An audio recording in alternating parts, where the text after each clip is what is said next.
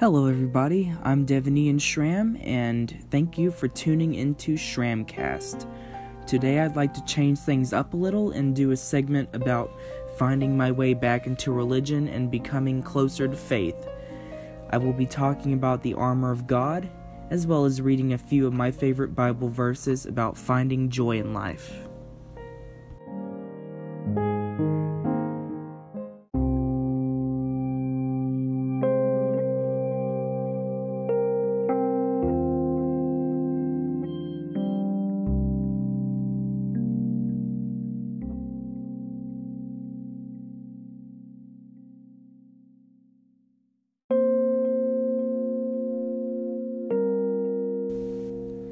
So, I recently returned from first-time counselorship at a Christian camp in Caldwell, Texas called Huss Encampment.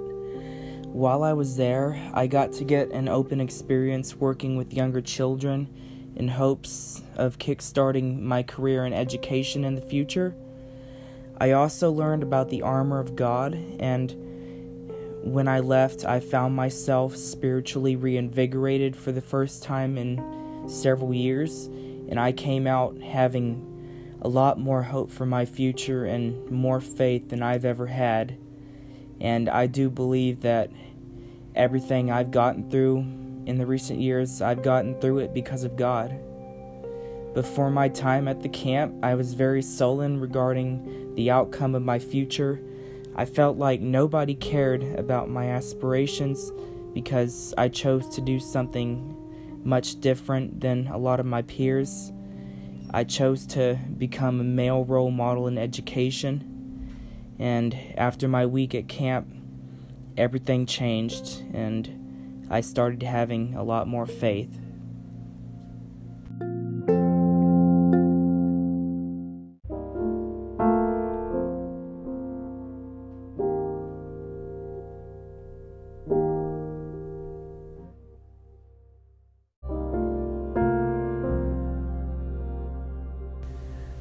According to Ephesians 6:11, the armor of God is a personified metaphor of the righteousness bestowed by the grace of God. It should be used to defend against the actions of the devil.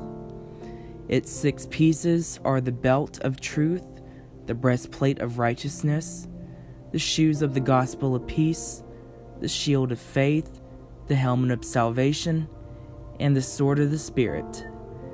I believe that wearing the armor of God is the key to always having His guidance through Jesus.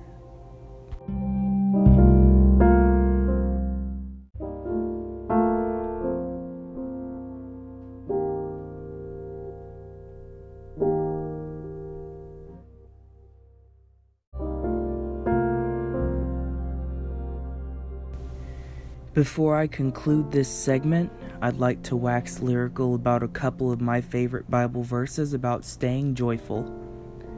One of them comes from Psalm 37, 3-4, which states, "Trust in the Lord and do good. Dwell in the land and befriend faithfulness. Delight yourself in the Lord, and He will give you the desires of your heart." In other words, trust God and have faith that good things will come your way if you believe. The other one is Luke 6-21.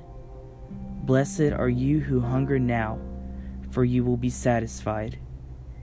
And blessed are you who weep now, for you will laugh."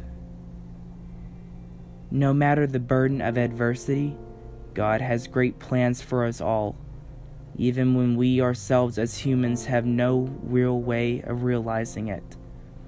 I feel like these are 2 verses to live by if you are going through any kind of hard times. Just always remember that you are not alone.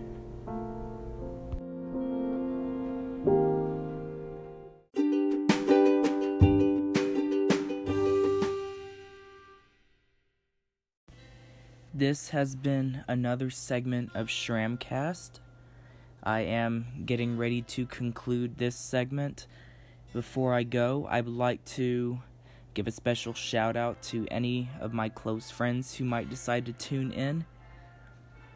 I cannot wait to keep sharing my upcoming adventures with you guys, and I can't wait to share new music from my upcoming project.